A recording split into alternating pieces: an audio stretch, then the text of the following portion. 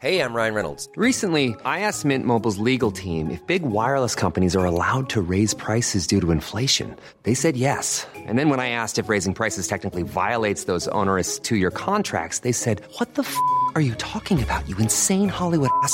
So to recap, we're cutting the price of Mint Unlimited from $30 a month to just $15 a month. Give it a try at mintmobile.com/switch. $45 up front for 3 months plus taxes and fees. Promo rate for new customers for limited time. Unlimited more than 40 gigabytes per month. Slows full terms at mintmobile.com. Hey, Dave. Yeah, Randy. Since we founded Bombas, we've always said our socks, underwear, and T-shirts are super soft. Any new ideas? Maybe sublimely soft. Or disgustingly cozy. Wait, what? I got it. Bombas. Absurdly comfortable essentials for yourself and for those facing homelessness. Because one purchased equals one donated. Wow, did we just write an ad? Yes. Bombas. Big comfort for everyone. Go to bombas.com/ACAST and use code ACAST for 20% off your first purchase. Coming up on TMS. Yo, these speakers are the shit.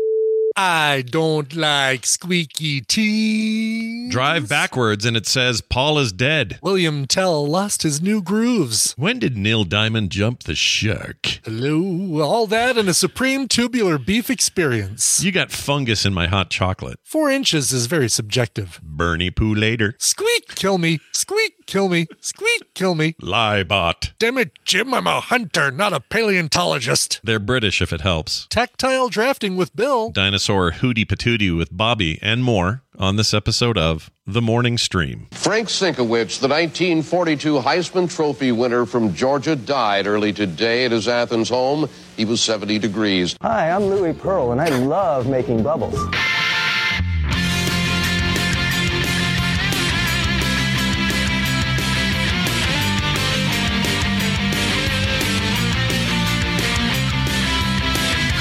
This is The Morning Stream. The hell you say?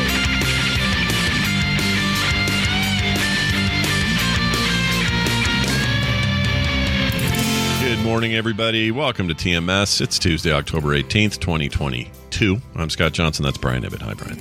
Oh, hi, Scott. Hello. Hey, man. Look, I got in this drink cup here, this Contigo freaking thermos deal. Yeah, what you got? What you got in there? Something Kim calls mushroom. I don't know what it's called, actually. I'm out. I'm out. It's like coffee-ish or almost hot cocoa-ish. Like it's an infused. So you're against grinding beans that grow on trees that have been roasted and Oh, I'm not against it. Go for it. You call it dirt water, but then you're gonna have mushroom tea. Well, that's what's. I guess it would be kind of a tea then. You're right. That's what to call it. It's pretty good. I'm surprised. It's either a soup if the mushrooms are still in there, but if the mushrooms have been removed, then it's a tea. Yeah, it tastes. I'm getting kind of a I don't know what to compare this to. Almost like a hot chocolate, but not sweet. It's kind of what it's like. It doesn't taste like mushrooms. Wow. Which is weird. And it's supposed to be good for you. It's supposed to be like all hot like chocolate. Interesting. Yeah, right. I know. It's really interesting. So anyway, that's what I'm drinking today, everybody. They make a bunch of claims on their box like improves cognitive function and makes you smart or whatever. I don't know if it's true. It makes your ship go. Yeah, it makes it go. It's Packlid chocolate tea. Anyway, we'll see how I do with it for the thing of the show. Maybe it'll go straight through me and I got to take a big old dump mid-show. I don't know. Right. It's mushrooms. Well, do mushrooms usually do that to you? Like if you have mushrooms like on a salad or pizza or something like that? If you have a bunch of them, yeah. I mean, they're high in fiber, so I would think they go straight to your goober, Yeah. Hey, we got a couple things here. So Steve, my brother-in-law Steve. Yes. He wrote or sent me a text and says, "Hey, that street you were talking about in California, where it's the musical road, where you drive on it." Yeah, the one that plays the William Tell overture and.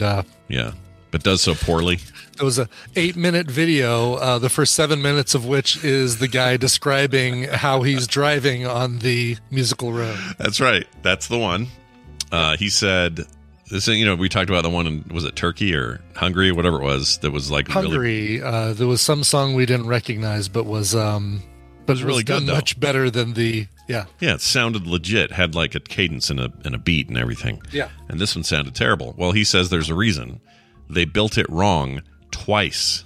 Oh, no, really? Okay. Yeah, and Tell now me it's more. just stuck. So I'm going to play a little bit of a YouTube video I found that describes this. And we'll just hear his description part of it because we've heard the road Hey, before. YouTube, a lot of people have been asking me to make this video, so I'm going to tell you all about it. But before I do that, make sure to click like and subscribe so you don't miss any of my original content. By the way, this video is sponsored by Wix. Yeah. Sorry, go ahead. You're close. No, you're not. You're actually not too close. This video has 19 million views, and he's a British man, which helps. So here's that. They do it better over there. It always helps when it's a British man, I think. Yeah. All right, here you go. Let's get a little sound going here. If you drive down a certain stretch of highway in the California desert, you will hear music. It's supposed to sound a little bit like this. That's how it's supposed to sound, see? Yeah. With drums and strings. But instead, it sounds like this. There's the actual sound. Okay, so he explains all that, and he goes on, and this is only like a 4-minute video, but he goes on later to explain that when they did it, somebody told them, the engineers, the guys who designed this, said, hey, the way this works is from groove to groove, you've got to put so many inches. Right. And that's how we get a note and a beat and whatever. Sure, exactly. And if you don't do that, it's going to be mixed up. Well, they didn't understand and didn't ask, so they went from... So if it was 4 inches, they said, okay, he said 4 inches. Is that from the beginning of the groove to the beginning of the next groove? Or is that from end of groove to beginning of next groove? Right. Like, where they didn't ask... So they're kind of all over the place, and they completely left it up. And the first go around was bad. There are like 5 different people working on it, and each of the 5 are cutting grooves at a different. Yeah, and no one's asking. No one's asking. No one's this typical freaking waste of municipal funds. So then they go and they try it again because they're so unhappy with it, and they do the same exact thing except they reverse it or something. They do it like the other way, the wrong measurement. Anyway, at the end of the day, the bottom line is the whole thing was just a complete kerfuffle, and the reason when you ride on it doesn't sound right is because they never actually freaking got it right. They just wasted it. They wasted the money, whatever money that took. I don't know if it was, it may have been a lot, it may have not been a lot, but because the right hand and the left hand never knew what each other was doing, it's just completely fouled up. So what's the freaking point of even going through with it? Just smooth it out and not have it, you know? Do they have sound of what the first go-round sounded like? Like if the second one sounds as bad as it does. Oh, this one doesn't. This is because they paved over it, so he's only got what they've got. Yeah. But there's no like audio recording of what the first one sounded like before they paved over it. Not that I know of. Not that I could find. Okay. All right. I did some digging around. I'd love to know what that sounds like. Yeah. But I love this idea that it's just a complete F up, and no wonder. Like we're listening to the one in Hungary in Hungary, and it's just like, oh, wow, why aren't all roads made to be this fun? Why can't we do this everywhere? Couldn't it just be a case of we waited, or they waited to see how to do it? We showed them how not to do it, and then because we did that, it was better. Like, is that the... I don't know. Who knows? Basically, they learned from our mistakes instead of making them on their own. I mean, probably. Hungarians. What are they doing over there? Really? Yeah. Who names their country after a state of starvation? I'm hungry. You know? Right. Oh, indeed. Maybe Hungary needs to merge with Turkey, and then they won't be hungry anymore. Get it? Yeah, except the problem is the grease. Oh, I didn't think about that. You have to throw grease in there. Nobody wants those grease islands. Yes, they do. Greasy turkey. I'd go to Greece. I'd go there now if I could. That'd be cool. Oh, sure. Anyway, so there's that. Thanks, Steve, for poking me about that. Real quick here, just a shout out to Joe and his son. I don't know the details. I just know they were in the ER for some reason, and the TMS yesterday got them through a very rough day in the ER. And I wanted to give Joe and his son a shout out. And it sounds like he's okay, getting the care he needs for whatever it was. And we hope your son's okay and that nothing long term, but I'm glad to hear. Always happy to hear when the show is meaningful for people in hard situations. Yeah. When people, because we get those emails that always, make my day is like, hey, I was having a crappy day yesterday, but you're, hearing the show brighten things up, and thanks for what you do, and blah, blah, blah. So yeah, it's always nice. Keep those emails coming because they recharge our batteries. They do. My batteries, sometimes they get low. They refill our heart containers is what they do. That's right. And makes it so I can turn on my heart light. And let Make it shine wherever you go. America. Make it cast a lovely glow for all the world to see. I'm kind of in the mood for him today. Neil Diamond? Yeah.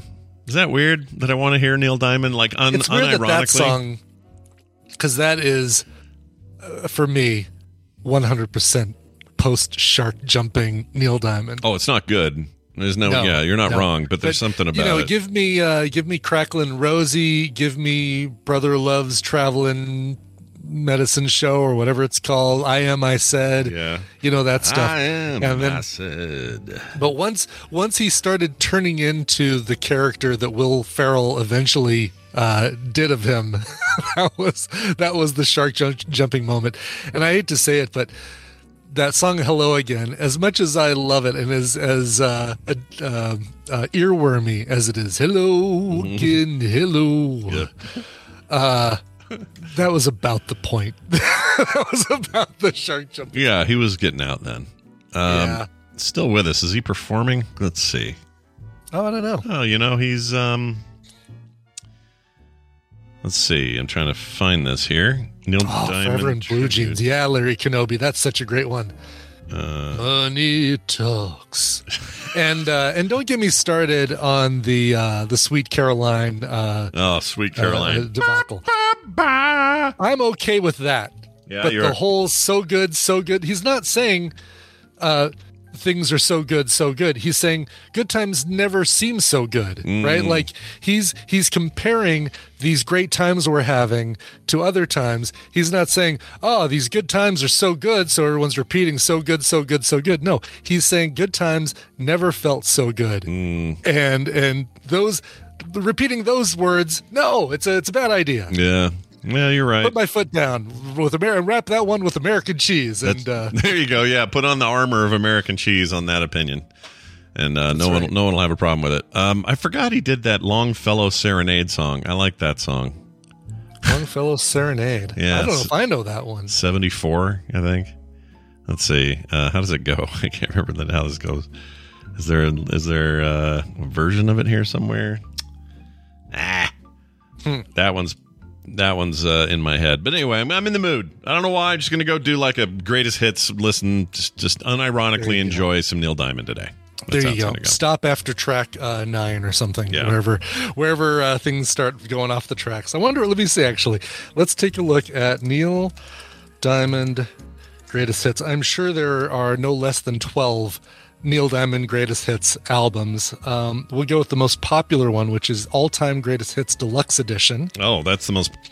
That's weird. When your greatest hits is your best selling album, that's always weird. Well, no, I did a search specifically for Neil Diamond greatest hits. Oh, gotcha. Okay, but it doesn't surprise me. I would think that his greatest hits are his most popular albums. Yeah. All right, so Brother Love's Traveling Salvation Show, Sweet Caroline, Holly Holy, Solitary Man, Forever in Blue Jeans. We're so good right now. Suleiman, I Am, I Said, Crunchy Granola Sweet. We're all so good. Play Me, Kentucky Woman. Whoa, what's happening? You don't bring me flowers. What's going on? Song Sung Blue. Oh no. Oh, I take that back because we still have Cracklin' Rosie, Cherry, Girl, You'll Be a Woman Soon. No, we're back on. When do we get America? Did you already say that one? No, I've not gotten there. It's all right. Love on the Rocks might be. Ain't no big surprise. Yeah, the last. You get the burger and I'll get the fries. Is that how it goes? I think so. Yeah, I think that might be it because then you get into Hello Again, America. Yeah. Heartlight, The Boat That I Row. Thank the Lord. Oh, thank the Lord for the Nighttime. I feel like that one must have come out earlier because that's one of the good ones. Yeah, that is a good one. You're right. But he kind of did. He kind of had a Chicago thing happen to him. Right.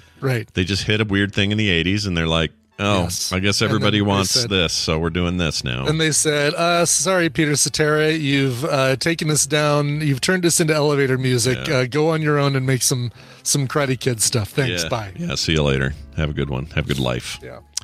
Anyway, I'll let you guys know how that goes. But Joe and your son, we hope things work out.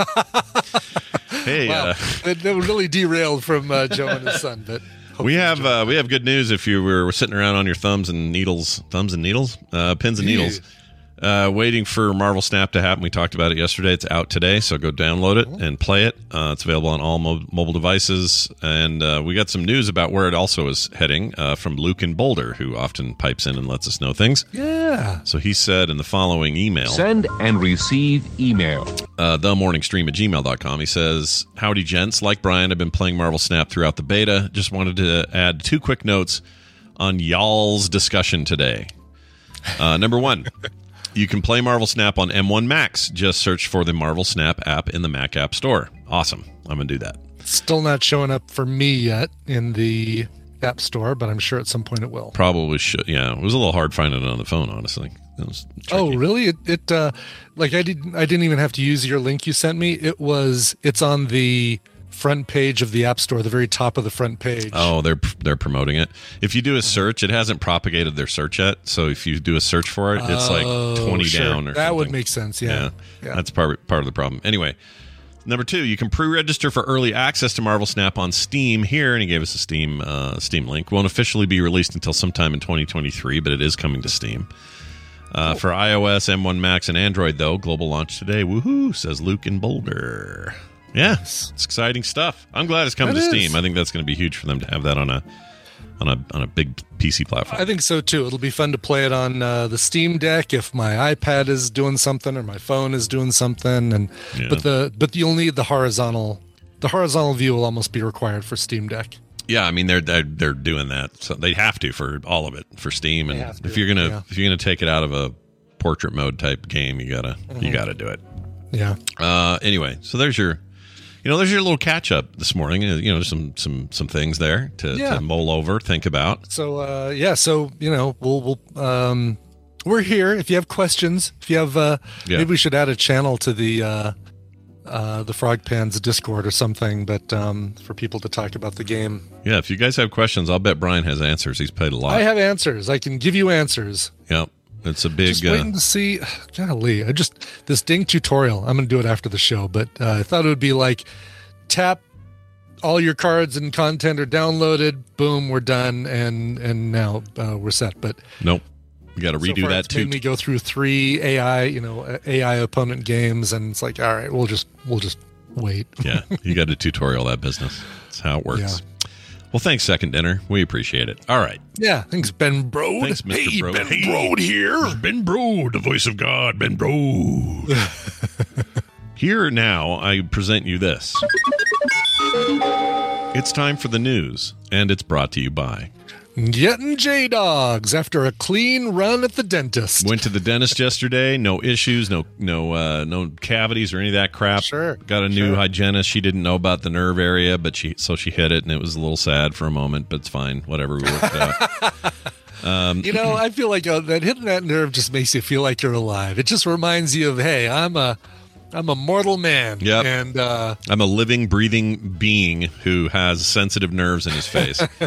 It's a good thing to wake up to. Anyway, I went and did that right after the show yesterday, and it all went fine.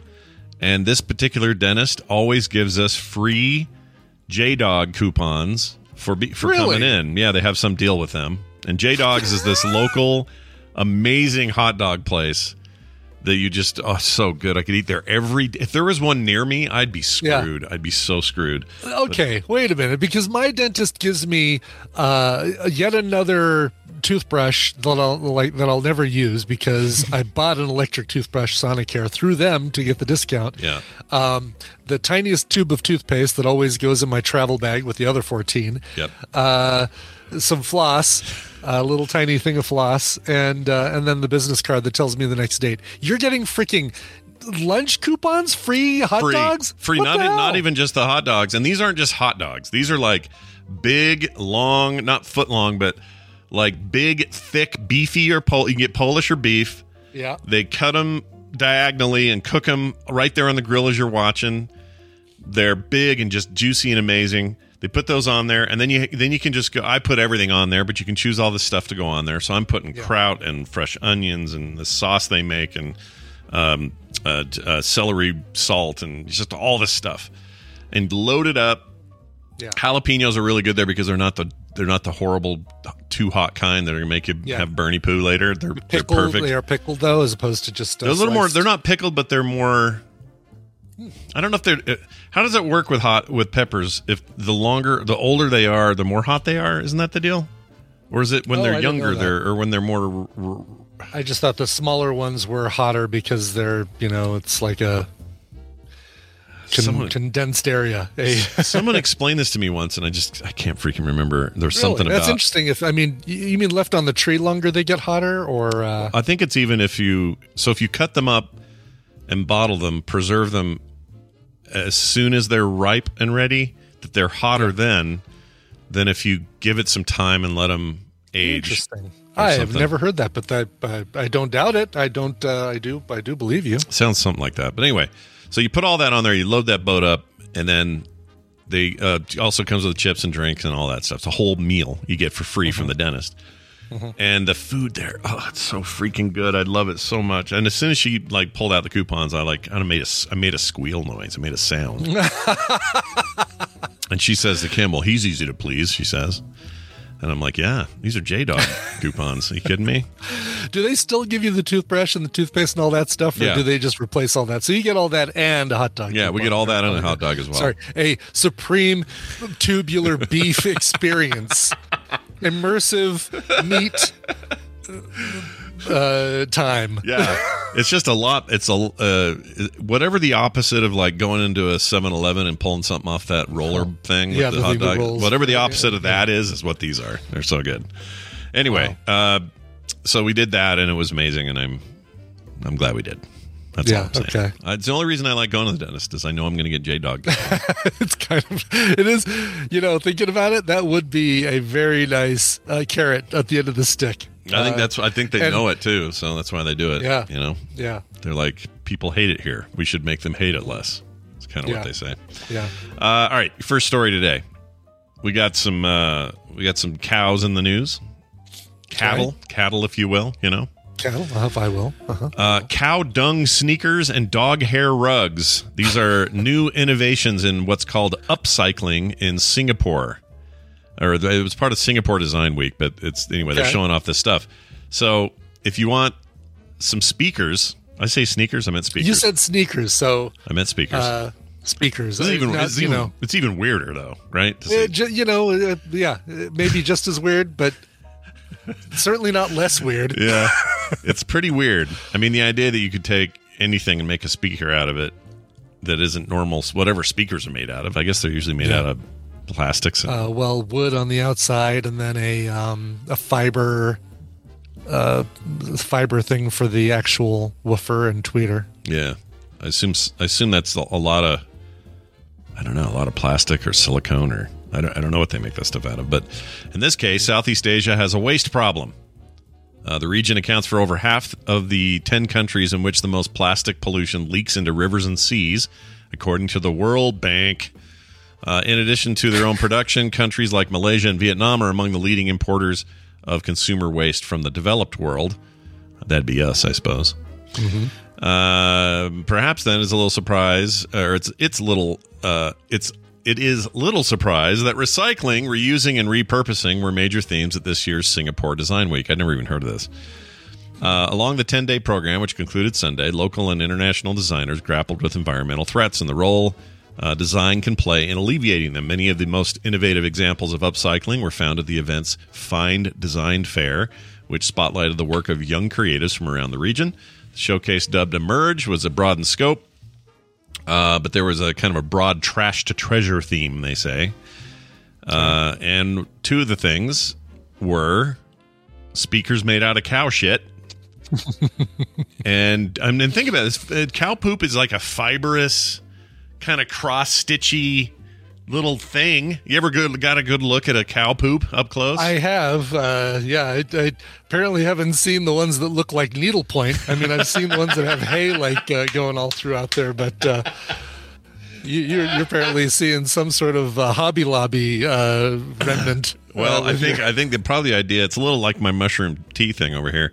They probably compress that all down into some kind of mushed up material and flatten it out, and then I don't know if it reeks or not, if you play too much bass. I would be curious to see, like, all right, what are they making the entire speaker out of cow poop or just the case? I don't think they say. Obviously, there's some electronics in there, so those can't be made.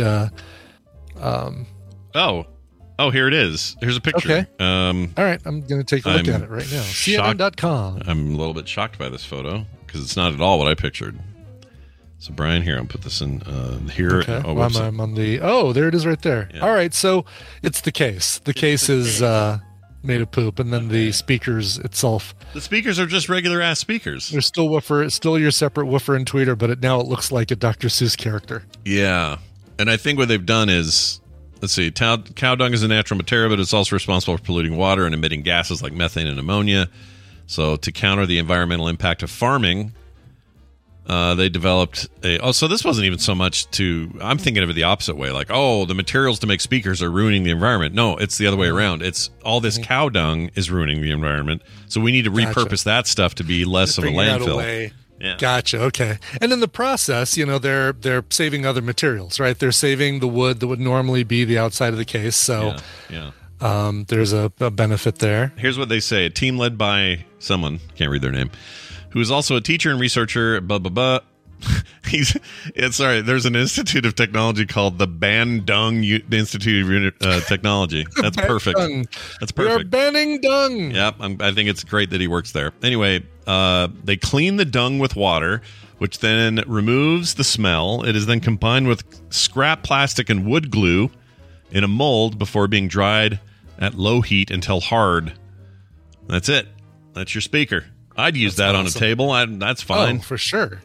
No problem. Send me one. It's a really cool looking speaker. And if there's no smell, if there's no bacteria or anything like that, then I think I'm on board. Yep. It's pretty good. Here's another one. Let's see. Washing machine tube lamps. That kind of looks cool. That does look cool. Yeah. I would use that. I don't even know. I don't even know what to make of it, but I'd use it. I know. I like how, it's got a bar that it's basically both ends plugged into a bar, and you just kind of like drape it over all silly. Yeah. All silly. What is the light, do you suppose? Is that just LEDs in there or something? What is that? Probably, yeah. Yeah. Here it is. Inserting LED strips into flexible hoses, and then you bend them into shapes. He calls it scribble. Uh-huh. Let's see. Plastic waste furniture. I'm always a big fan of that. Those look cool. Mm-hmm. Dog hair rugs. Here we go. Dog hair. Oh, okay. So they're not. I've got one of those. Yeah, I didn't buy it like that, but it is now. No, what they do, I guess, I was thinking maybe they, I don't know what the dog situation in Singapore is. Are they still eating them like in parts of Korea or whatever? But no, what it is their dog grooming services cut off over 2 pounds of fur a day. Anyway, it's a ton of stuff. So they want to let's see, it's not a major pollutant, but their idea is like, hey, what if we took just the hair from cleaning these dogs, right? And like all the stuff that they brush out and trim off with the trimmers and all that stuff. Yeah. That's great. It's pretty cool. They also sell flexible sawdust, which is like this crazy. Yeah, I wonder what the polymer is that kind of connects all those. Yeah, I don't know what that is. And then as you scroll down, there's a whole thing about nude art and censorship laid bare. That has nothing to do with this story. But I can see that lady's. What are you gonna do? It just came up. It's on the internet. Yeah. Just ran into it. All right. Here's the story. All right, I'm not seeing what you're seeing, but maybe I better not look for it. Keep scrolling. Do you not see it at the very bottom of the page if you keep scrolling that page? No, so you've got that weird blue fan. Yeah. And then another block of text, and then I have a big blank space. Is that where the you might be blocking it or something. You mean this Rina Fukushi explores her experiences with identity? The next what I think happened, I bet you're getting we're getting random recommended articles based on what we've you see it? What we've previously viewed on CNN, apparently. Yeah. We always go to CNN for our softcore pornography. Exactly. A school superintendent They're often called principals here. Or sometimes, I guess when you do it on the... Is it the same thing? Like a superintendent? Isn't a superintendent over the principal? Like Is it the Super same? Nintendo Chalmers over Principal Skinner? Well, but superintendent in that context is over the entire district. Okay. Because Chalmers is in charge of multiple schools. Whereas I think in Europe, if you say superintendent or headmaster, you're talking about your principal, I think. I'm not sure. Oh, really? Okay. Unsure, to be sure. Someone will write in and tell us. Anyway, school superintendent. Chat room is telling us right now superintendent does run the district, and then they're the principals. Is that true in the other parts of the world? Like, I know that's true here. Because I never had a superintendent. It was always principal. When you said headmaster, that sounded familiar. Is this... It's WTRF.com. I don't know who this is. Yeah, we don't know where this is. Baldwinsville. Okay. Anyway, it says this. School superintendent arrested for drunk driving after he was spotted crowd surfing at a high school football game. So it must be here. Yeah. According to the Baldwinsville Police Department, Jason D. Thompson was observed by numerous individuals at the football game crowd surfing in the student section of the bleachers of the Baker High School. And you might say, oh, no, that's just him hooking, and, he's with the students. He's being one of them. Yeah, he's showing them, exactly. Hey, we're He's all like, in this hey. together. Hey, kids. Hey, kids. What's up, kids? I'm one of you, one of those deals. Well, several students reported to a district staff that they suspected Mr. Thompson was under the influence of alcohol. Oh no. Just like the kids. A short time later, around 8 p.m., Baldwinsville police officer observed Thompson operating a vehicle without a front plate and saw him make a turn without using his turn signal. They pulled him over, they did the sobriety test, and he was arrested and charged with driving while intoxicated. He had a blood alcohol level of higher than 0.08%. I guess that differs per state, right? Every state's got their own rule. I think so. Yeah, that's an interesting question. You'd think that would be something that you think all states could agree on. Like how much alcohol in your blood is drunk? Yeah. I wonder, I don't know. We're so big on states' rights here. It's probably just slightly different in certain states, but some of them have to be the same. Diesel says 0.08 was national. He thought 0.08 was national. Is there a federal level? I didn't know that. That's interesting. That would make sense to me, because wouldn't you know? Because the science is the same. It's not like, exactly. If you're that drunk in Idaho, you're not going to crash. Because here in Montana, our roads are a lot wider, so we kind of allow for a lot more drinking. Yeah, those people can swing wide, man. By the way, that guy kind of looks a little bit like TVZ Gun. Oh my gosh, he does.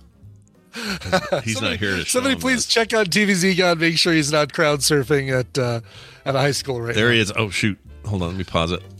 Okay, this guy. Oh, look at that. Yeah, there he is, crowd surfing. Oh, I love it. Oh, it's not showing now. There he is. Oh my gosh, TVZ Gun. He's fled Arizona and is now... Oh my gosh, that's insane. I wish he was here today. I do too. Yeah, I asked him the other day, said, we don't see you live anymore. It's my job thing and stuff. Yeah. Bummed me out because I like him. I like his titles. He does good titles. He has good titles. He has good contributions if I'm not playing Oingo Boingo, but even better ones if I do. Yeah. So anyway, this guy's probably getting fired. So there you go. Yeah. Hope he wasn't giving a kid a ride home. Right? Like, I get the idea of, like, I don't know, you want the kids to feel... I don't know, that feeling of like, hey, this adult gets us, or whatever. Right. You want to be one of them, so they trust you and all that stuff. Yeah, but I think he's actually maybe an alcoholic who's crowd surfing, and it's trouble. Yeah. It's trouble. Don't be doing that. Yeah. All right. Story about, let's get into Ukrainian story here. Okay. Well, Ukrainian story. Yeah. Story about Ukraine. You know how we've been, we follow all the hot goings on around the world here on the show. We're very strict newsman here on TMS. Yes, we are. So this is just part of that tradition, okay? Yes. Okay. 15,000 Ukrainians decide to have a massive orgy if Russia deploys any nukes, tactical or otherwise. I don't care which Makes kind. Sense. Yeah. They could be a tactical. It doesn't feel like nuke. they were just looking for an excuse to have an orgy. Yeah. This feels like something that was well thought out. That's right. definitely feels like a cause and effect. Yeah, right. absolutely. You can see the relation between those two things. Yeah, like if you walk in the rain, you get wet. Right. Nuclear weapons orgy time. Yeah, you set fire to a house, you get smoke. You're gonna do a nuke, a whole bunch of people get naked and go for it. That's the deal. Makes sense to me. They decide to do this. The fear of using nukes by Russia against the Ukraine looms over the current crisis, but some Ukrainians have found a creative solution. A large group of Ukrainians have decided to organize a massive orgy to take place on a hill outside of Kiev, in case Putin does launch the nuclear bomb. Nuclear bomb. Did I say it right? Listen to you. Nuclear bomb. Nuclear. My dad used to say nuclear. Nuclear. Yeah. And so growing up, we just got screwed with having to say it that way because my dad said it that way. And so what I had to do was I had to retrain my voice every time I say it to say the word new, and the last word as just clear, like I've cleared my room, I've cleared the space. So nuclear. The band The Vapors famously had the song Turning Japanese. Came from an album called New Clear Days, and that was a good way for me to, as a kid, remember how to pronounce nuclear. There you go. New Clear Days. And it now, because of that training or that resetting my brain, yes, the other way just sounds weird to me now, which is what it should do. It should sound weird to say nuclear. Oh, yeah, it should sound weird. Yeah. But Dunaway does it once in a while, and it makes me laugh. So nuclear. That was a good on my Mingo phone. Nuclear. A moist towelette. All right. Aging Mr. Herman. he's really good at those voices. He really is. More than 15,000 have already registered on Telegram for the sex party. The mass orgy will take place on a hill outside the city, where the participants will be asked to decorate their hands and with colored stripes, symbolizing their sexual interests. That feels like it's again great for the beginning. Those colored stripes might turn into just a purplish mush, or purplish blend, or brown, or something. Yeah, they're all going to mix. Yeah, they're all going to mix together. This is where your color theory training comes into play. There, Ukrainians. That's right. Maybe there's a better place to put those colored stripes. It says here, I can't believe they even care to put this in here, but 3 stripes are for.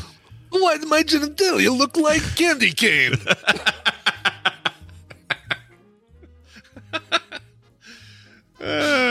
Okay, here's what the 3 stripes are, Brian, in case you go. Okay. Oh, good. Okay, excellent. 3 stripes are for anal.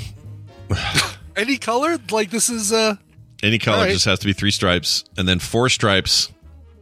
That's for the oral. It says. Okay, gotcha. Don't mix them up, you guys. Make it clear, okay? Interesting that there's not 1 and 2. Yeah, that's weird. Why not 1 and 2? Yeah. Like 1 for this, 2 for that. 1 could look like a home decorating accident. Yeah, you gotta. Yeah, you're right. I don't know. This seems precarious to me. But good luck to him on that front. Boy, I feel like well. Like those should be in a different order. It's like DEFCON levels, right? Exactly. Yeah. Yes. Yeah. It doesn't feel right when they say, "Oh, we're at DEFCON 1." Well, wait, is that the worst or the best, or is that what is 1? In fact, I still don't know. I think 1 is the worst, right? DEFCON 4 is like DEFCON 4 It's reversed. It's the opposite of what you think it should be. Yes. Whereas burns, 1st degree, 2nd degree, 3rd degree is the worst. 3rd and 4th degree, right? The higher you go, the worse the burns are. Yeah. Release the hounds, yes. Yeah, so DEFCON 1 is where you don't want to be. DEFCON 4 is where things are relatively peaceful. Right, exactly. Always and you certainly don't want somebody halfway through saying, all right, well, I've had enough of the 4-stripe action. I'm going to wipe off one of my stripes and get some 3-stripe action. You want that stuff to happen in the opposite order. Yeah, I agree. Yes. I agree. By the way, keeping a timer to make sure that we don't go too long on this subject. No, yeah. We definitely shouldn't. We have some listeners who don't like it. Yeah. All right, here's a story. Good luck to them, by the way. Like I hope. Yeah, good luck. Actually, what I hope is you don't have nobody drops a tactical field nuke so that you don't have to have your orgy. That would be better. I still feel like if the nuclear weapons hopefully don't happen, they're going to find some other reason. If Walmart closes on Black Friday, we're going to still do our 15,000 person mass orgy. Mm-hmm. Yeah, maybe, you know what? Don't let the man keep you down. You do what you want to do. Ukrainians should be free to do what they want to do. Okay? That's right. You can Putin anywhere you want. Putin. Freaking Putin. You know what I hope is they go, all right, we're launching this tactical nuke. Ready? Oh, whoops, it slipped. Oh, shit, it fell in his lap. Ah, damn it. We've blown up. If only, right? If only the casualties would be confined to the one person. Yeah, if we could just have it. I don't even want the Russian people to get hurt, and all of the Russian army who are like, we don't like this. I hate that we're doing it. Like all of you, I don't want any of you to get hurt. What I'd like to see is Putin accidentally trip over one of those things. He's out expecting. Here's what he does. He goes and inspects it. Yes, very nice. You have very nice nuclear. Oh, I tripped on wire. Oh shit! Boom. That's it. That's what I want. Oh, tracksuit too big. I tripped on leg of tracksuit, fell into bomb. Oh, well, I guess that is end of conflict.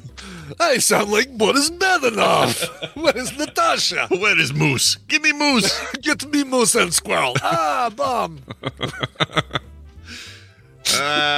See, we have solutions. We're not just talking out of our butts. Yes. We know what's up.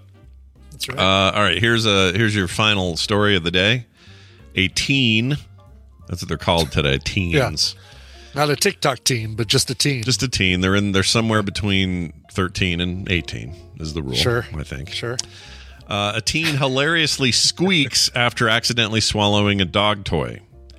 This is really great, and I'm going to play audio from this. Okay? This is so 1970s or 60s sitcom. Like Gilligan did this at some point, didn't he? I could have sworn. It feels like a Gilligan move for sure. So here's this kid. I don't know how loud this is, so forgive me if it's quiet. But basically, he swallowed a dog toy, and when you make him laugh, it squeaks. And he's in the waiting room at the ER, and this is what it sounded like. And this thing went like crazy, did crazy numbers on TikTok and Reels and Instagram and everything. Oh, so now he is a TikTok teen. Now he's a TikTok teen, whether he likes it or not. So here you go. Jonathan, are you okay?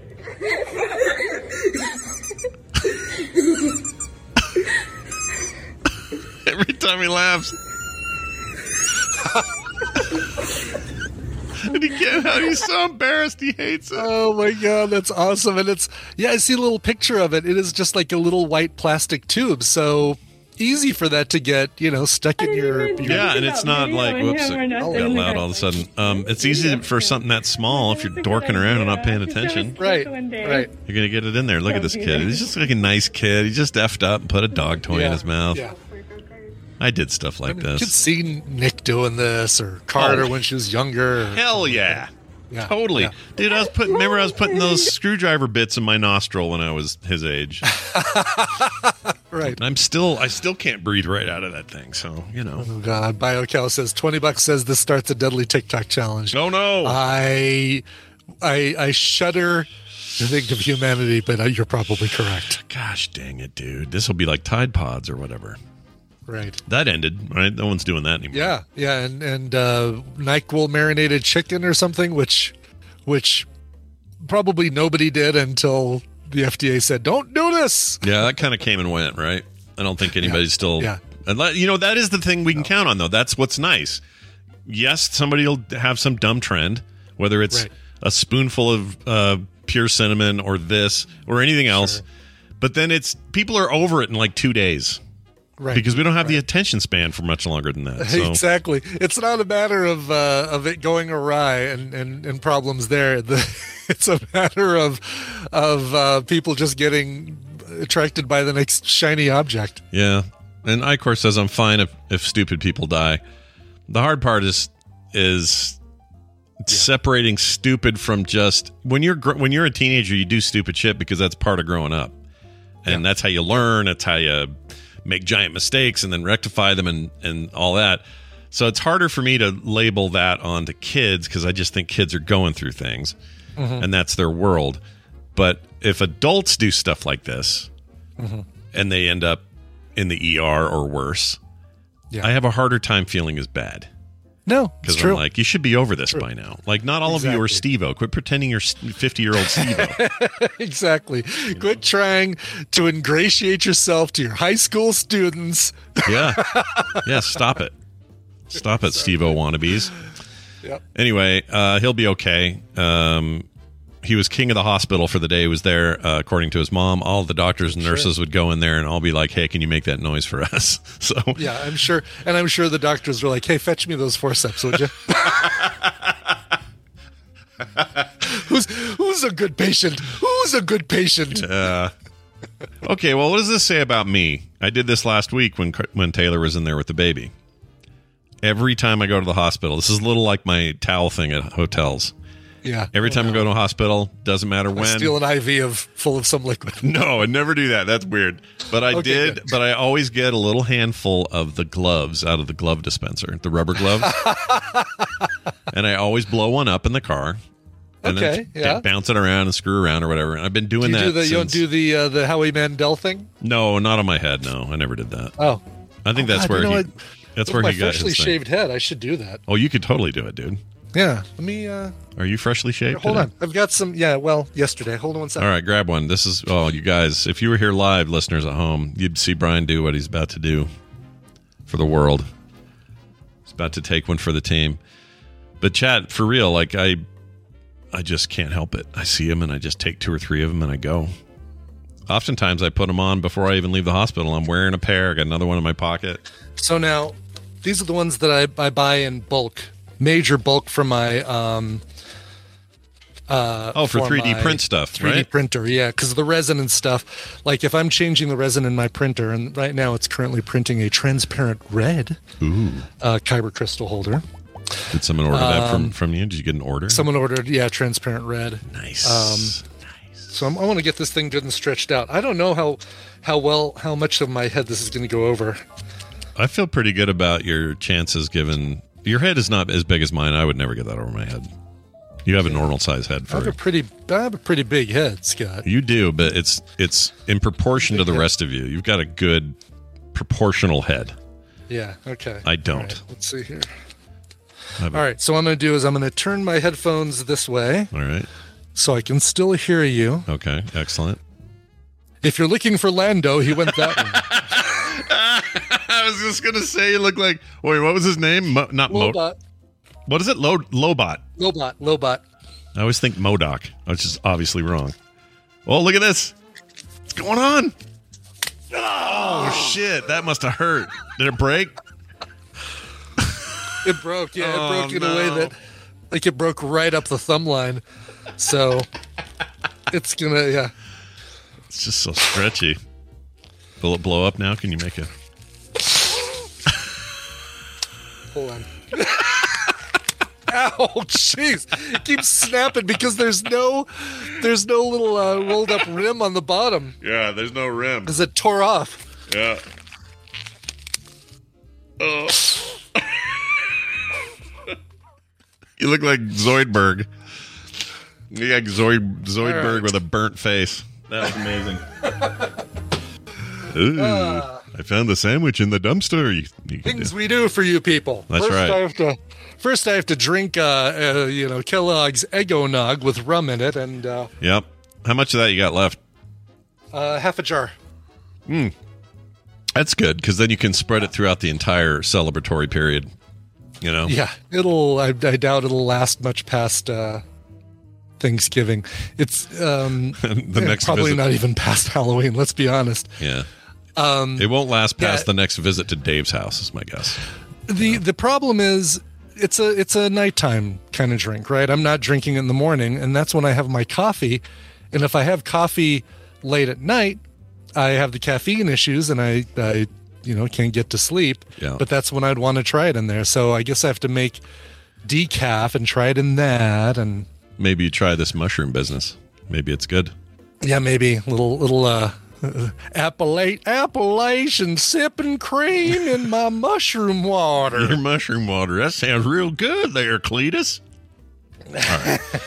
Speaking of Cletus, we're going to take a break. When we come back, Bill Duran, often known as the Cletus of the Pacific Northwest, will be here. He'll join us and talk about making things. After that, Bobby with some science. All that coming up after this song from Brian. All right, well, let's get to some nerdcore. We haven't played some new nerdcore on the show in a long time, but the Syndicate sent me over this one. This is a band called Q-Bomb, and it's just Q-B-O-M-B. No hyphen, no space, no nothing. Q-B-O-M-B. Q-Bomb. Q-Bomb.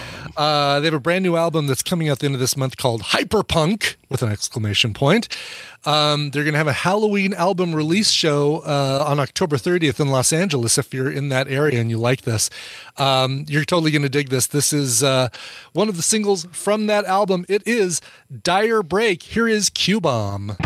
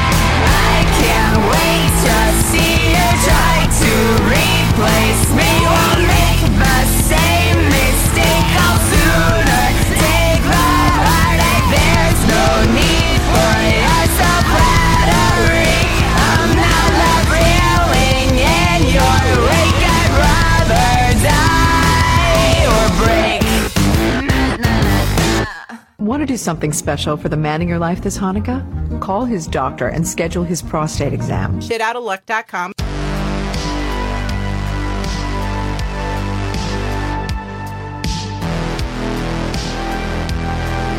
The Morning Stream. How dare you talk to me that way?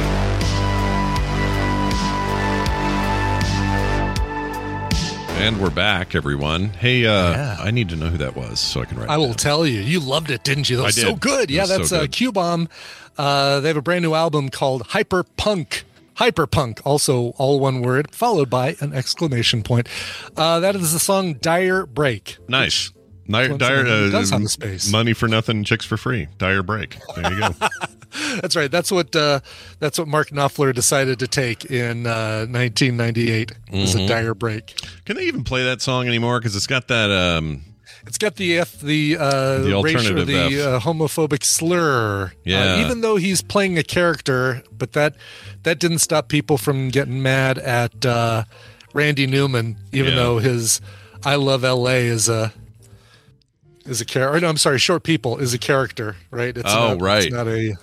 Yeah. Right. Oh, yeah. Right. I forgot about that. I always forget that's even his song for whatever reason. But yeah, I wonder if they did a new version of the song. I know that there's been versions that just have that word taken out, and he says it twice, if I remember. Yeah, correctly. because he says the little F word has his own jet airplane. The little F word is a millionaire. Yeah. So what you should do is say the little rich boy. Just do that. Say the little rich boy's got his own jet airplane. The little rich boy's got is a million. You could do that.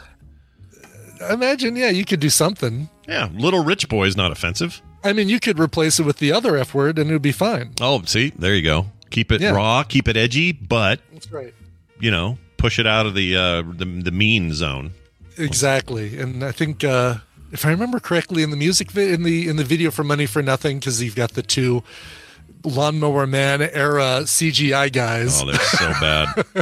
They're watching. Isn't the Prince When Doves Cry video with him crawling on the floor out of the bathtub on the TV? What they show when it's on a little TV, right? I think when it's on a little TV when they're saying that. Which is weird. I wonder, do you have to get permission for that? They have to call Prince and go, dude, can we borrow your I don't video? know. Because they've all got the little MTV, that Bellwee font. Was it Bellwee? I'm trying to remember what the font was. It was something like that. I know that, you look back on it and go, oof, that CG is so bad. But at the time, I remember being blown away by it. Yeah. I remember going, what? This is the future.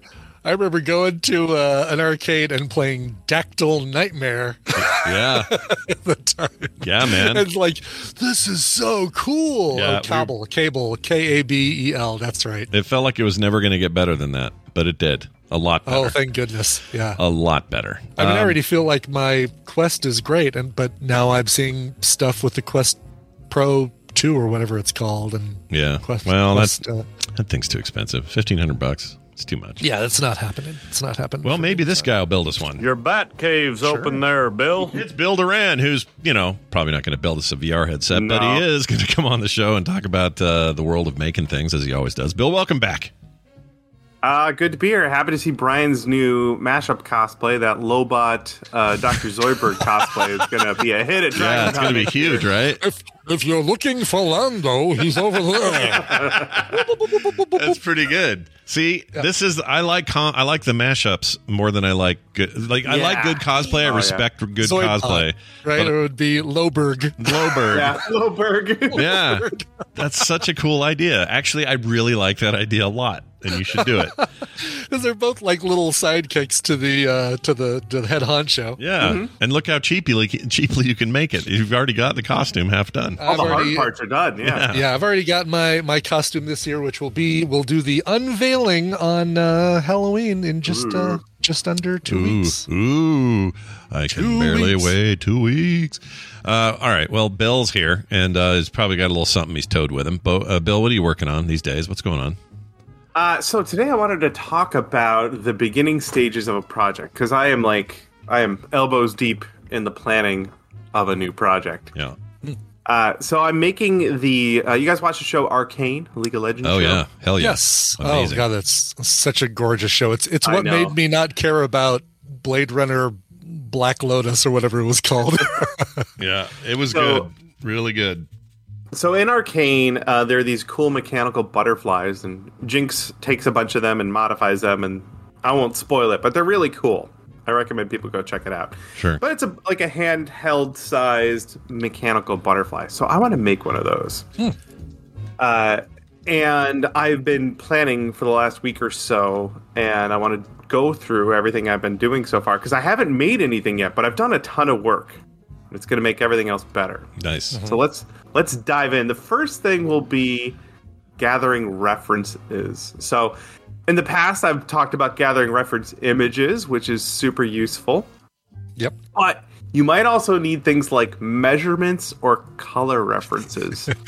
Which is difficult when it's not a physical prop that you can see at an auction or see, photos, auction photos. Well, I assume like even with movies, like live action movies, it's easier because you have humans next to things and you can create scale with that. But when it's animated, even though these characters are somewhat proportional, you still have a little guesswork there, right? Sure, yeah. Now, 3D animated stuff, they tend not to cheat as much as far as scaling goes, but in 2D animated stuff, from shot to shot, a prop might be twice as big. It's a challenge. Yeah, I bet. So what I ended up doing is watching all of Arcane again and screen capping all the shots that had the butterfly in it, and I even got a shot of Jinx holding one of them so that I could use her hand and fingers as a scale reference. Oh, nice, cool. Nice. Yeah.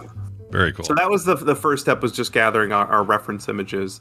And then I drew the whole thing by hand on paper. I drew it a couple of times. And I draw almost every single project I make.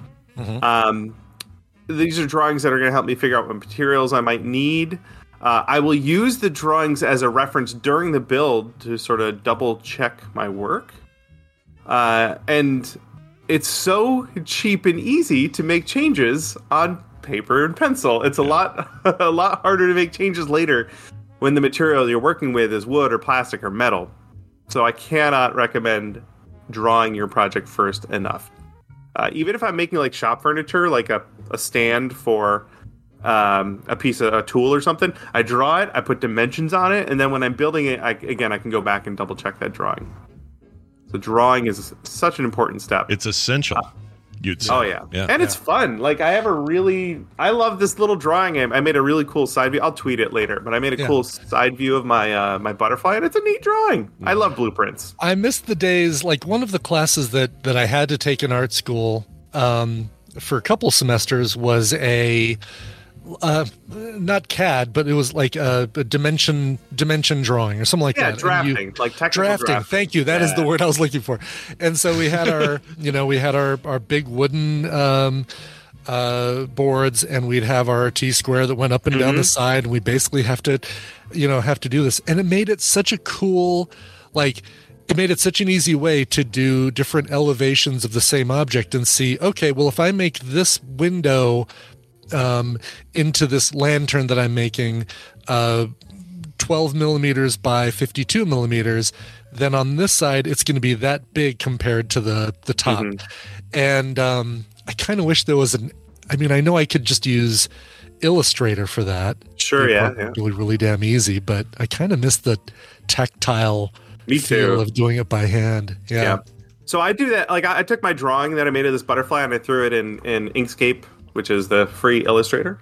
I haven't heard of it. And I trace it all. So I did end up drawing it in a on the computer as well. And then it'll go into Fusion. But you're right, that tactile. And I took a ton of drafting and architectural classes in high school. Yeah. And we did that. We had all the... I kind of miss it. I know, I do too. my mom's uncle was an architect, and when he passed away, she got his drafting table, this giant wooden architect's drafting table. Yeah.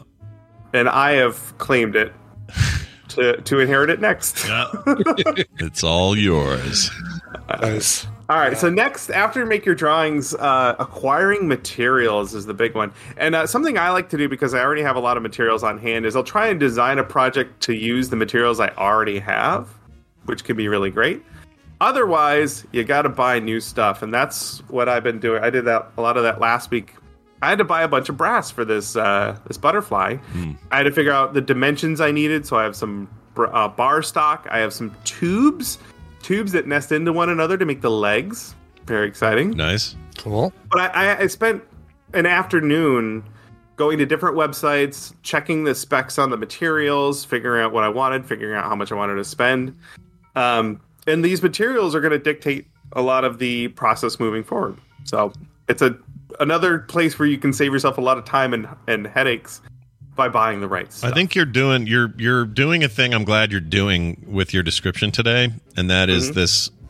There's I think a feeling out there. I don't want to generalize too much, but I think when people think of projects like this, they think, well, I'll just get a reference image and then I just I can trace this and do that, and then boom, I've got my thing. And what I'm hearing from you, and I'm a big believer in this as well, if you really want it, if you want that end result to be rad, you've got to do all this stuff. Like, even though you're talking about ways of saving time and not really cutting corners, but you know what I mean, like making the most of your time, you're still saying, do the time, do the work. Like, don't just jump in and make the gun or make the thing or the helmet or whatever. Like, really go to town on all this stuff so that you've got the best possible outcome. And I don't know. Right. Maybe everybody just does that, and I'm assuming they don't, but it seems like a lot of people don't think that way. Well, especially with replica prop work, like, I know what the thing is supposed to look like, right? Like, it's very objective. Right. Most of the time, it's very objective. You can compare the thing. So the goal is I have a very clear goal. And as I get better at making stuff, I get better at matching that goal. And doing this kind of prep work, I think, is instrumental in getting closer to that goal. Yeah. It's almost like by the time I'm actually touching the materials, I've built this thing in my head 3 or 4 times. When I did my Vasha Stampede gun, I drew it. I took millions of reference images. I drew it from multiple sides. I printed it out in 2D, just a 2D side view in several sizes to see which size felt good in my hand. But I also worked on this thing when I was trying to sleep. Like, at the time, I was having a hard time sleeping, so laying in bed, I would just work on the problem in my head. There's mechanical solutions I had to figure out, and you can work on a build when you're sitting still. You can work on it in your head and solve problems in your head, which, again, way cheaper than when you're 3D printing stuff. Yeah. By the time you got into those last stages. Yeah, use your head prototyping instead of your material prototyping. Sure. The last prototype stage, obviously not necessary for everything, but I 3D model almost everything. Obviously, the project I'm working on is going to use some CNC, or if it's going to use some 3D printing, then you'll have to 3D model it. Yeah. So my butterfly is going to get 3D modeled. But it can be handy for any project. And I know a lot of woodworkers, like our buddy Mark Spag, they'll 3D model their furniture project in SketchUp ahead of time, so they can pre-visualize the whole thing, but also they can put together a cut list for their wood from that 3D model, which again saves you a ton of time, and also that helps you buy the right materials in the right amount. Yeah, and you've built the whole thing in your head once, which is so valuable. It's really, that is really a smart way to do it. I can do that till the cows come home, and I'll print it. I'll do the first prototype, and I'll still have to make a bunch of changes. And yeah, I thought SketchUp had gone away. Is SketchUp still a thing? I guess Google sold it or something, right? Because Google owned it for a minute. I need to get back to Fusion 360 because I know that's a better one. But I've been using Shaper 3D, which is a paid deal. But God, it's so easy to use. It's just so stupid expensive. It's like $20 a month or something, and I can justify it if I'm constantly making new things to sell on the Etsy store, but I'm not. So I need to get back to Fusion 360. Interesting. I like Fusion, although I haven't tried them all, but I like Fusion. Yeah. Everyone's a fan of Fusion 360. It's a big one.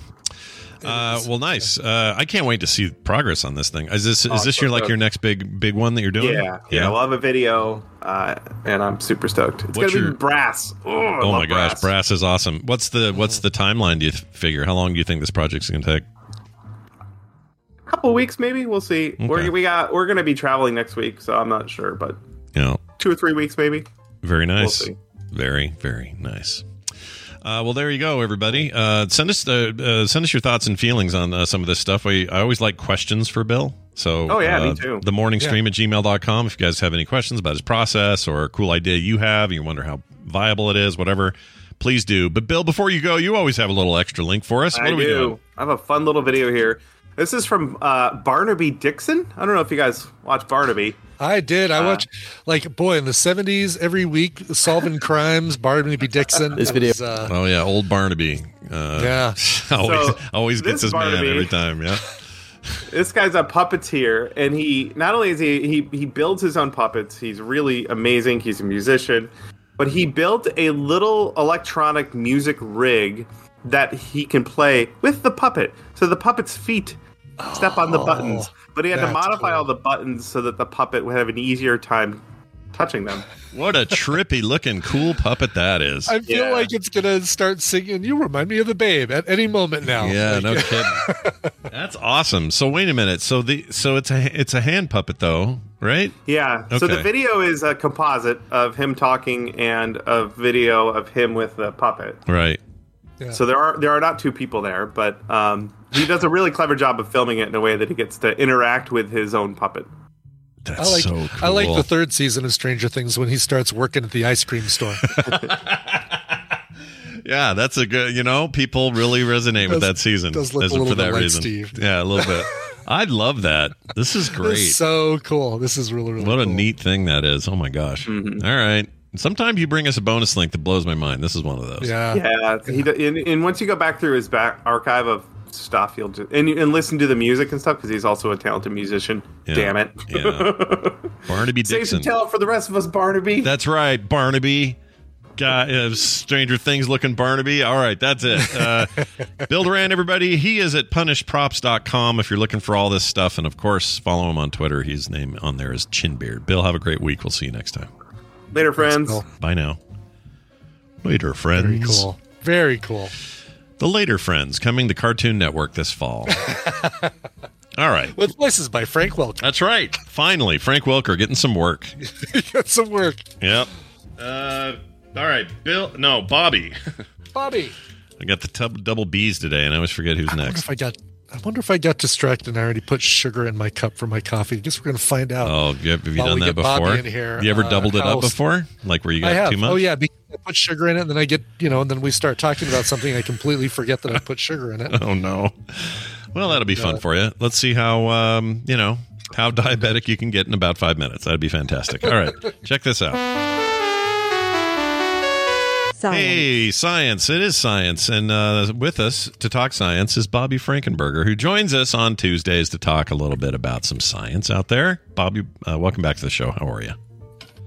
I'm doing good. I'm getting over. I just got back from a flight lesson. Oh, how'd that go? There's like a weird transition. Like it feels like two completely different experiences. Like it's hard when I'm up in flying. Yeah. Mm-hmm. It feels like a total and then I'm back down on the ground and I think back on it. It doesn't feel like there's no smooth transition between those experiences in my brain. Is it like that feeling? I mean, I haven't inline skated in years, but that feeling your first steps walking after you've been inline skating for a whole afternoon, where it's like, I feel like I'm moving all weird and slow. Oh, or like if you've been on a boat for a while. Yeah.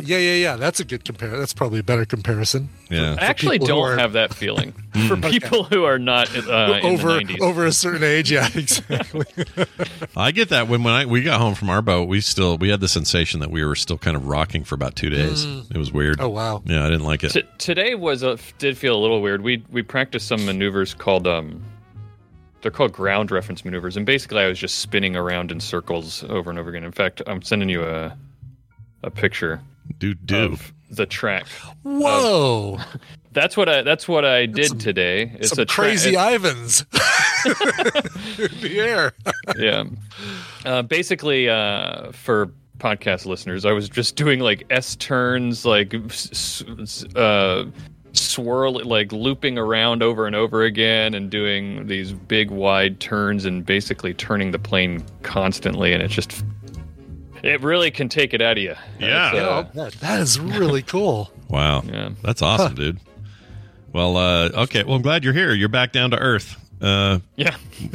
Grounded. Here to talk about, I actually have a little bit of just a fun little thing to talk about. Our good friend Dr. Nikki Ackerman sent me a paper saying, she was like, "Oh, this might be fun to talk about on TMS," and it's a paper called "The Perception of Paleontology in Commercial Off-the-Shelf Video Games." Oh, wow! And okay. Wow. How many of these begin with the words Jurassic Park? Yeah, no kidding, right? I'll put a link to it for anybody who wants to look at it. I'll put a link to it in the chat. But it was basically just a sort of a fun little look at the history of paleontology depiction in video games and where it's come, where it is now, how accurate or inaccurate it is, and what science communicators and scientists in general can learn from this in order to better use video games to teach science in general. Sure. Or maybe just mitigate the bad science that is accidentally communicated through video games, Sure. Which exists. Plenty of it. Yeah. I'm sorry, I already like this infographic. I already love the fact that Yoshi is in here. Hey. Right, yeah, exactly. So that's one of the dinosaurs, and I put another quick image into the chat there. Just so you can look at it if you wanted to share it with anybody. But it's like a timeline, because that paper has, in the link that I put in the chat, there's an image that shows a timeline of dinosaurs in video games, all the way from which is already on the face of it is just really funny to me that somebody thought that this is an important thing that we need to look at. Yes, right, yeah. Right. It's a well done, like it's a very well done infographic or timeline. By the way, I love stuff like that. I do too. Just love how it looks. It's just super cool. This is interesting. I don't know why I never thought about this before, but. Well, so science depiction in general in video games can often be weird, but they're looking at paleontology specifically because so much of depiction. First of all, when we think of paleontology in video games, it's almost all dinosaurs, right? Sure.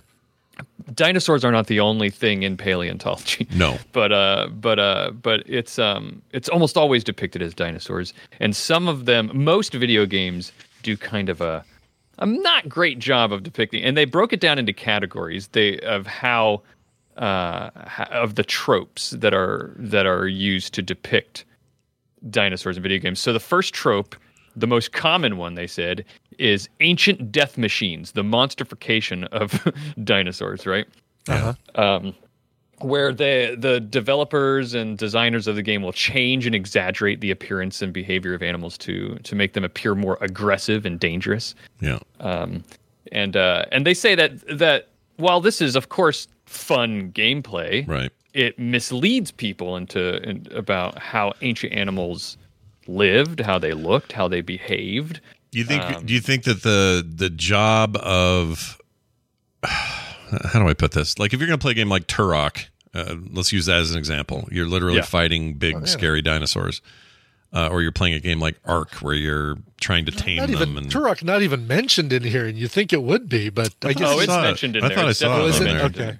Yeah, 90s. Okay. Yeah. It's not on the timeline, but it's definitely mentioned in the paper. Oh, in the article. Okay. Yeah. Gotcha. Oh, no, here it is. It is on the timeline. 1997, first-person shooter, Turok Dinosaur Hunter. Yeah. I guess he's a hunter, not a paleontologist. When he's not doing science. Turok, dinosaur paleontologist, doesn't have quite the same. But the whole my point is, so much in gaming is focused on the gameplay, on the tone or the cinematicness or the whatever they're trying to achieve, so that players are engaged. Do you think that games need to do a better job of being more science focused, or a better job of saying, "Hey, we know this is all hooty patooty, and so you should know that going in. Don't expect a science lesson." That's a really good question, because that's one of the things that I think of is what responsibility do game developers really have, right? Yeah. If you're just making a fun game, how far do we extend this to other things? You're famously, Scott, you're into chorecore games, right? Yeah, I love them.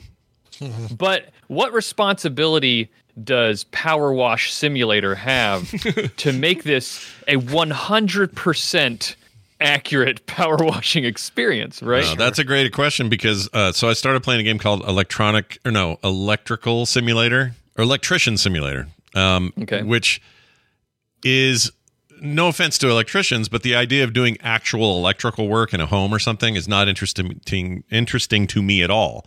What is interesting to me is taking that as a construct and then gamifying it, at least enough gamification that it feels like I'm actually having fun doing a thing that would normally be very tedious and a ton of work and stuff I don't understand. And so a lot of people have come to me after I talked about that game on Core and said, so am I going to learn? I would love to learn actual stuff. And I said, there are some things there like polarity and, how to, grounding matters and turning off your what do you call them? Your fuses before you do certain things, and how to test a light bulb without killing yourself and all these kind of things. Right. Like there's a bunch of that in there, but it's like, what matters more is that I've got a controller. I can zoom into a thing, and using an A button, I can do a thing. And like they do keep it a game. And that's what I love about Chorecore games is they're not really simulations of actual work. They're gamified versions of those things. And so do they have a responsibility? I don't know if they do. Do they? I don't know that we should. I don't know that they do have a responsibility, but I do think that there's like thinking about where you are on that spectrum of realistic to completely gamifying is an interesting question because it has implications about teaching things. There's different types of learning that they even talk about in this paper.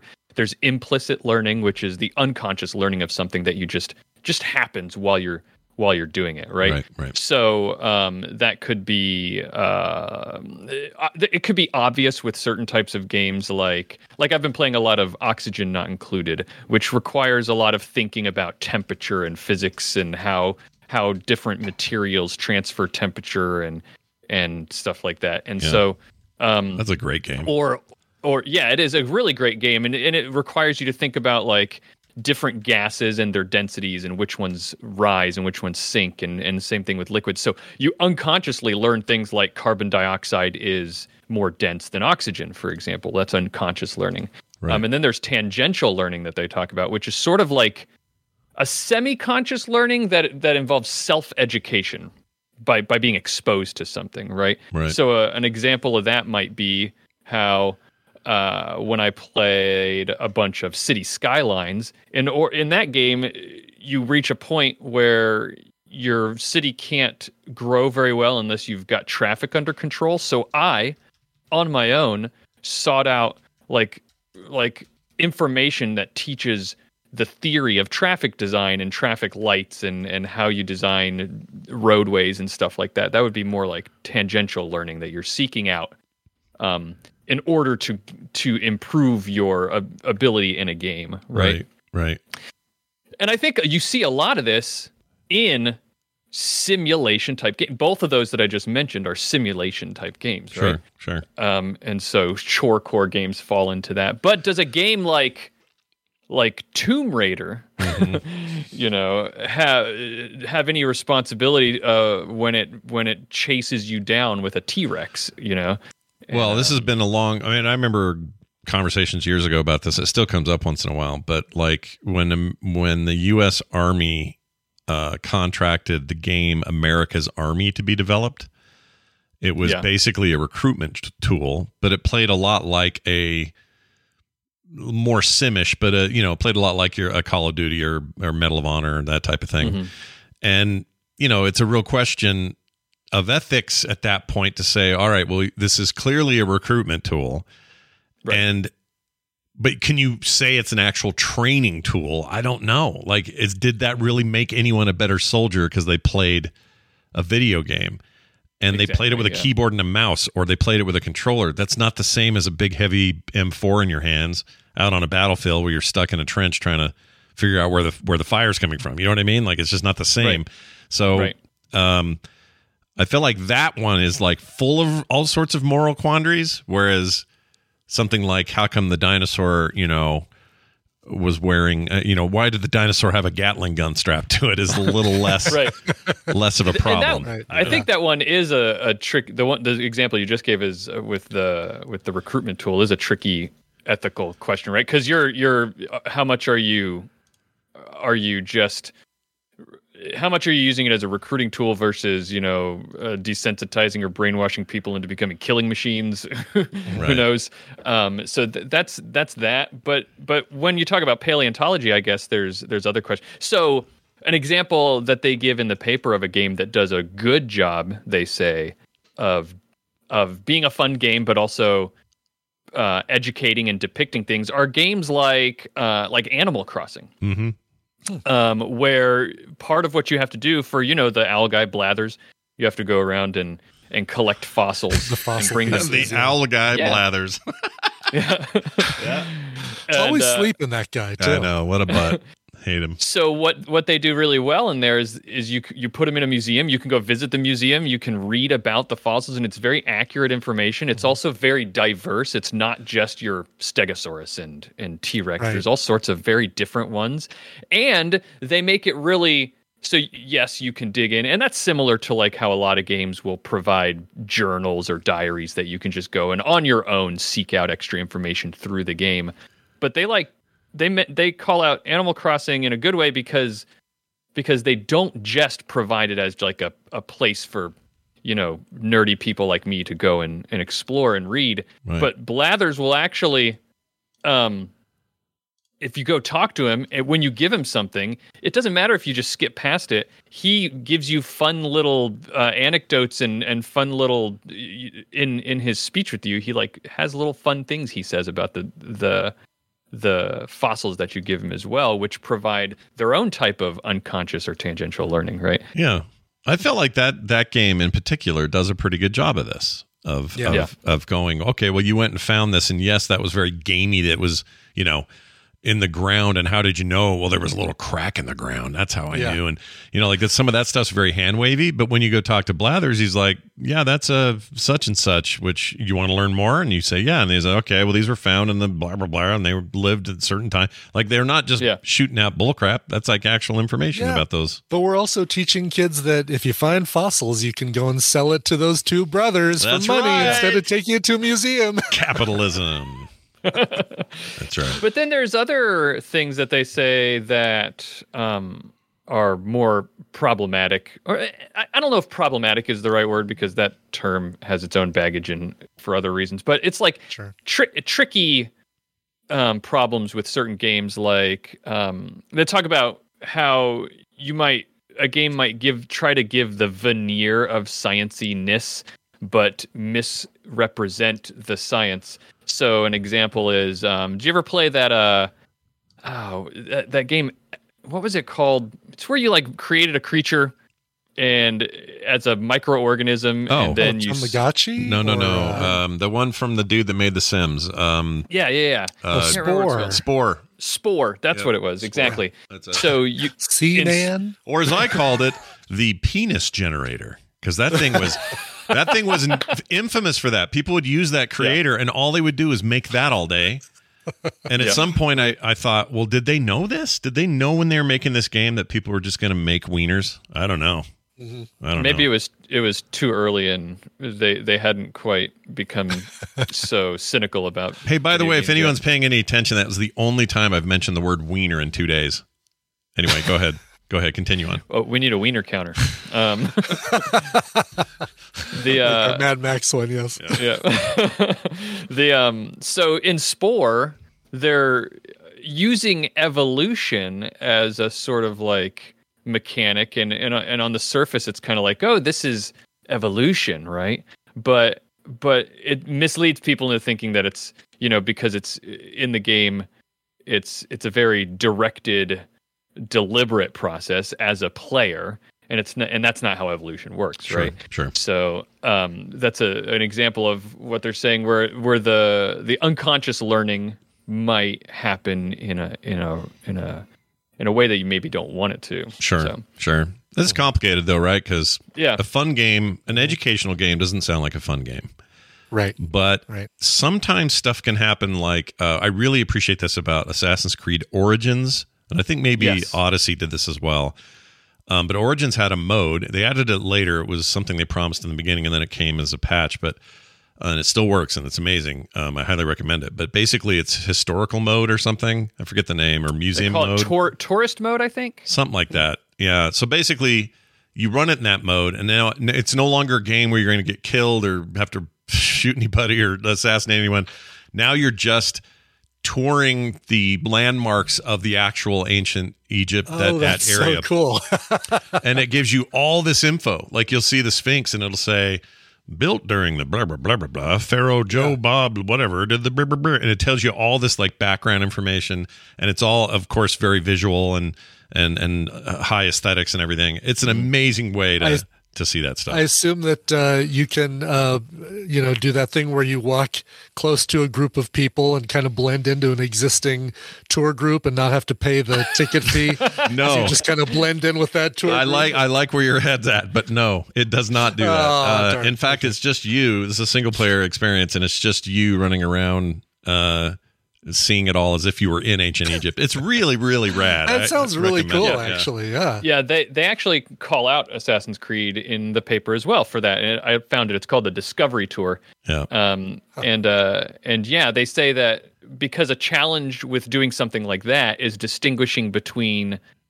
making it clear and distinguishing between what is entertainment and what is education. And they point out that Assassin's Creed does a good job of that because it's a mode that you have to enter into. Yeah. So it makes a very clear demarcation. Like, this is the education part. We're not just doing entertainment anymore. We're not, just talking to Socrates and sure. assuming that this is what he said for real and in ancient Greece. Well, right. But, so this is a perfect time for a very fast baby break. Come here, bring this baby in here. I want to show that everybody gets to see the baby breaks. Yeah, baby breaks are good. May as well get this out of the way. So hold on a second. Here we go. This is Phoebe's introduction to the TMS audience. You got to hold her up. Son. No kidding. Is this? It's a new baby. Brand new baby. First internet get close appearance. Here, I'll hold her. Okay. This is first internet appearance. Here, I'm going to just put her right here. Oh, my goodness. Yeah. Scaring me. Oh, my gosh. She's asleep. Yo, click that like and subscribe button. Do it. You've got your YouTube thumbnail right there. Yeah, there it is. Right. Yes, exactly. Yep. Chop her out of there. Except you're supposed to get Phoebe to like have a surprise or drop the F word or something like that. Yeah. We'll work on it. She's so cute. It's killing me. Was she here for a while? Oh man. Okay. Awesome. All right. Sorry. So we've come full circle. Dinosaurs, babies, and now. Bobby, how would you sum things up today? Basically, it's just an interesting paper, and it's a nice, like, sort of, it's like a, something to think about. Like, how do games do this? And I don't think that I'm trying to make a judgment as to what responsibility games have. Games are just making fun games, right? But games people are doing that. Yeah. And it's they're just making stuff to that think sells, about. right? If you're gonna sell a thing, you got to make a thing that sells. So yeah, Exactly. you're probably less concerned about. Unfortunately, you're less concerned about what you're actually doing. But I think it's stuff. This stuff sneaks in. Like Origins is a good example of that. They didn't have to make that, and they made it free. Yeah. You had to pay for it. So did most players mess with that? Probably not. But it was a neat thing to do for no other reason other than to say, hey, there's a chance to actually show this cool world in a more realistic way. And I really appreciate when somebody, when a game does that. So more of that. And you got please. games completely on the other end of the spectrum, like Kerbal Space Program, where you literally have to get a degree in. Yeah, that game. It's deceptive because you're like, Kerbals, what are they? Oh, they're goofy-looking, alien-looking guys. Oh, these cute little guys trying to go into space, and then you spend the first 10 hours, you can't even get a rocket off the ground because you forgot to get your space scientist degree, Yeah, you forgot to get your PhD and then work at NASA for 6 years as a rocket scientist.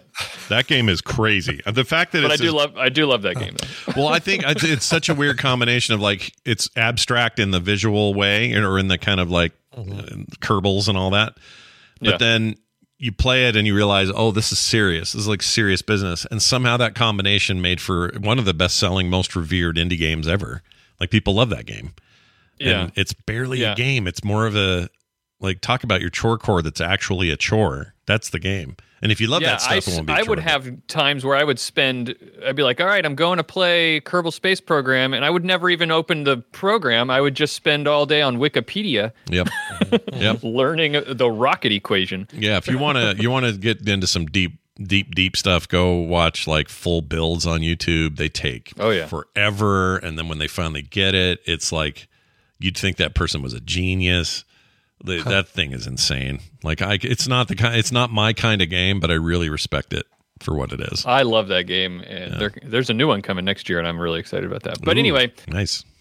That education in video games is a cool thing to think about in communicating science. But I agree. I know there's a baby that you probably want to get to. Oh, so. I'm fine. Yeah, they're going to be here. They'll be here after the show. So, well, Bobby, the pleasure is always ours having you here. Of course, you have a show. It's called All Around Science. I'd love it if more people knew about it. So tell them where to get it.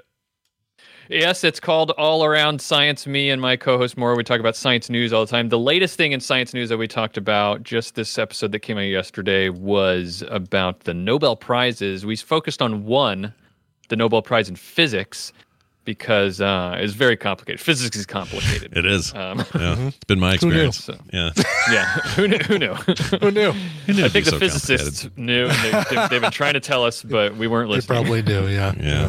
That makes sense. But yeah, it was pretty cool. Nobel Prize in Physics for a group of scientists who did what all physicists like to do and proved Einstein wrong. And so we talk about that, dig into quantum mechanics a little bit, and do my best to try to explain quantum mechanics, which is always hard. You think because I barely understand it. Do you think physicists have? They like music, right? Do you think physicists to be into music sometimes? I mean, they'd have their own I don't taste. think. I think that's how they weed you out in physics school. If you like music, you're out.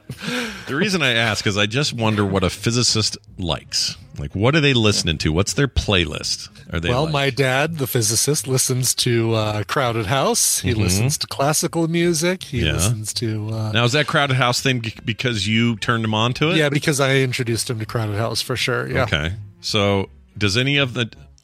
You know what I was trying to get to? I was trying to get to it on Olivia Newton-John Let's Get Physical reference, but it's just not going to happen. Oh, gotcha. Okay. Bobby, you have a fantastic week. We'll see you next time.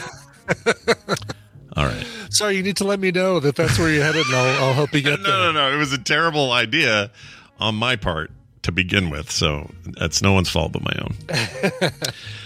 Thank you, Bobby, and we're going to now get out of here real quick. Tonight, Play Retro, 3:30 Mountain Time. I say tonight, it's the afternoon.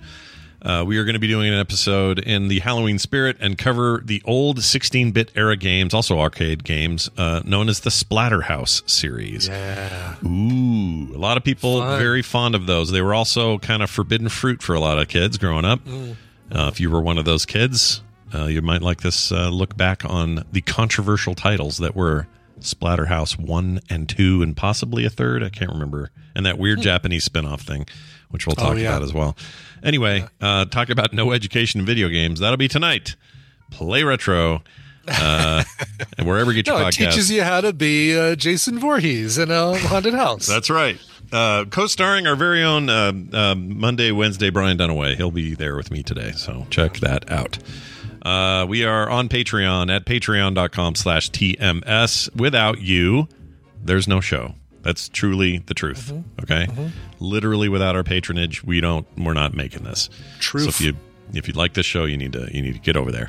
Frogpants.com/TMS for everything else. Brian, you got anything else before we do a song?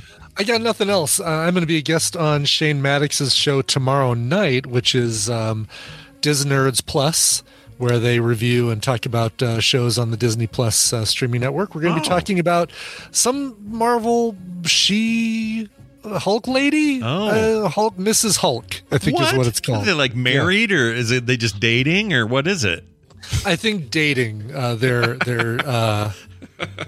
Dr. Banner and some chick? Is that what you're saying? Exactly, yes. All right. Hey, by the way, I saw Shane was Dr. David, not Bruce Banner. Didn't Shane just did a Vegas trip or something? He did. That's why we're doing episode 7 of She-Hulk instead of the finale. It's like, oh, crap. Well, now I got to rewatch 7 to refamiliarize myself with it, and then on your show pretend I don't know what happens in episode 8. Damn it. I really like Shane, and he did a bunch of great TikTok videos of him just holding his camera out in selfie mode in Vegas, and then just rotating around in 360 degrees and not really making a face. Because you know that face he has, which is just kind of like it's like resting snark face he kind of has. Yeah. It's just him just kind of going and spinning around with his phone. Fremont Street. I saw the Fremont Street ones. I love that stuff. It's great. Shane, if you're listening, that stuff's awesome. Anyway, well, I look forward to hearing that. That'll be good. Yeah. Diz Nerds. Yeah. I like that name. Diz Nerds Plus. Diz Nerds Plus, everybody. All right. Give us a song. You got a song? Shh. Or MacGyver wrote in and said, my great aunt passed away at the age of 95 last week. We were close, and she was the last link we had to that generation of my grandparents and the matriarch of that side of our family. I love Stone Temple Pilots, and their song Fare Thee Well feels right. I know it's fairly recent, and there might not be a cover, so if there isn't, I leave it up to Brian's eminent knowledge and wisdom to pick a good substitute. P.S. Scott, I'm glad you and Kim enjoyed the Tim Tams I brought for you at BlizzCon 2014. If I get the opportunity to come back again sometime, I'll make sure to bring you more. Thank you both. Signed, MacGyver. We did love those. Those were fantastic. Oh, yeah. I don't know if I'm allowed to eat them now. What do you bite both ends of it off and use it as a straw for chocolate milk or something? Kim did that. Yeah, I think she knew right away to do that. And when I saw her doing that, I went, wait a minute, this is what kind of dark magic. How did you know to do that? Yeah, I had no idea, but they were great. They are That's how memorable these were. Because as soon as you said Tam Tams, oh yeah, BlizzCon. Tim I remember Tam Slam. Yeah, it was fantastic. Anyway. That's great. Cool. All right. So, I don't have a cover of Fare Thee Well, but listen, we all love Interstate Love Song. And we love the version that's by Reliant K from their Reliant K is for Karaoke EP Part 2, which came out, oh my God, 11 years ago. I can't believe that album is 11 years old. Wow. We need a Part 3, or we just need more from Reliant K. This is the first time I heard about that. It was on either Coverville or here, and it still makes the rotation around here. We love those Part 1 and Part 2 covers. They're so good. So good. All right, so here's Reliant K covering STP and Interstate Love Song. Sounds great. We'll see you guys tomorrow for a Wednesday edition of TMS.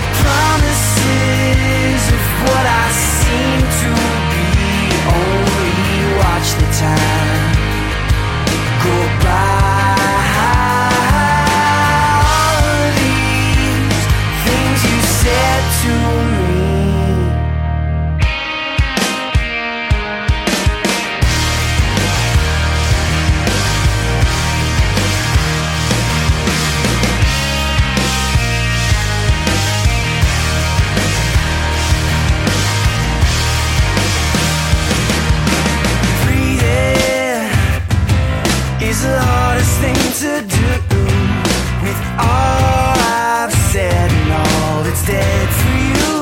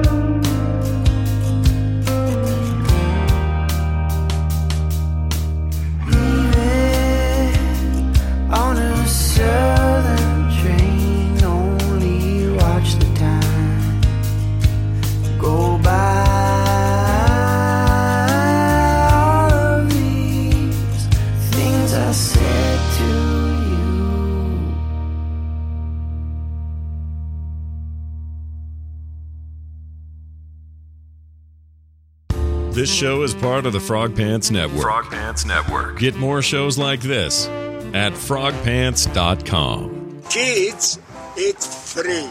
Oh, kids eat free. Planning for your next trip? Elevate your travel style with Quince. Quince has all the jet-setting essentials you'll want for your next getaway, like European linen, premium luggage options, buttery soft Italian leather bags, and so much more. And it's all priced at 50 to 80% less than similar brands. Plus, Quince only works with factories that use safe and ethical manufacturing practices. Pack your bags with high-quality essentials you'll be wearing for vacations to come with Quince. Go to quince.com/trip for free shipping and 365-day returns. When you make decisions for your company, you look for the no-brainers. If you have a lot of mailing to do, Stamps.com is the ultimate no-brainer. Use the Stamps.com mobile app to mail everything you need to keep your business running with up to 89% off USPS and UPS. Make the same no-brainer decision as over 1 million other businesses with Stamps.com. Use code PROGRAM for a special offer. That's Stamps.com, code PROGRAM.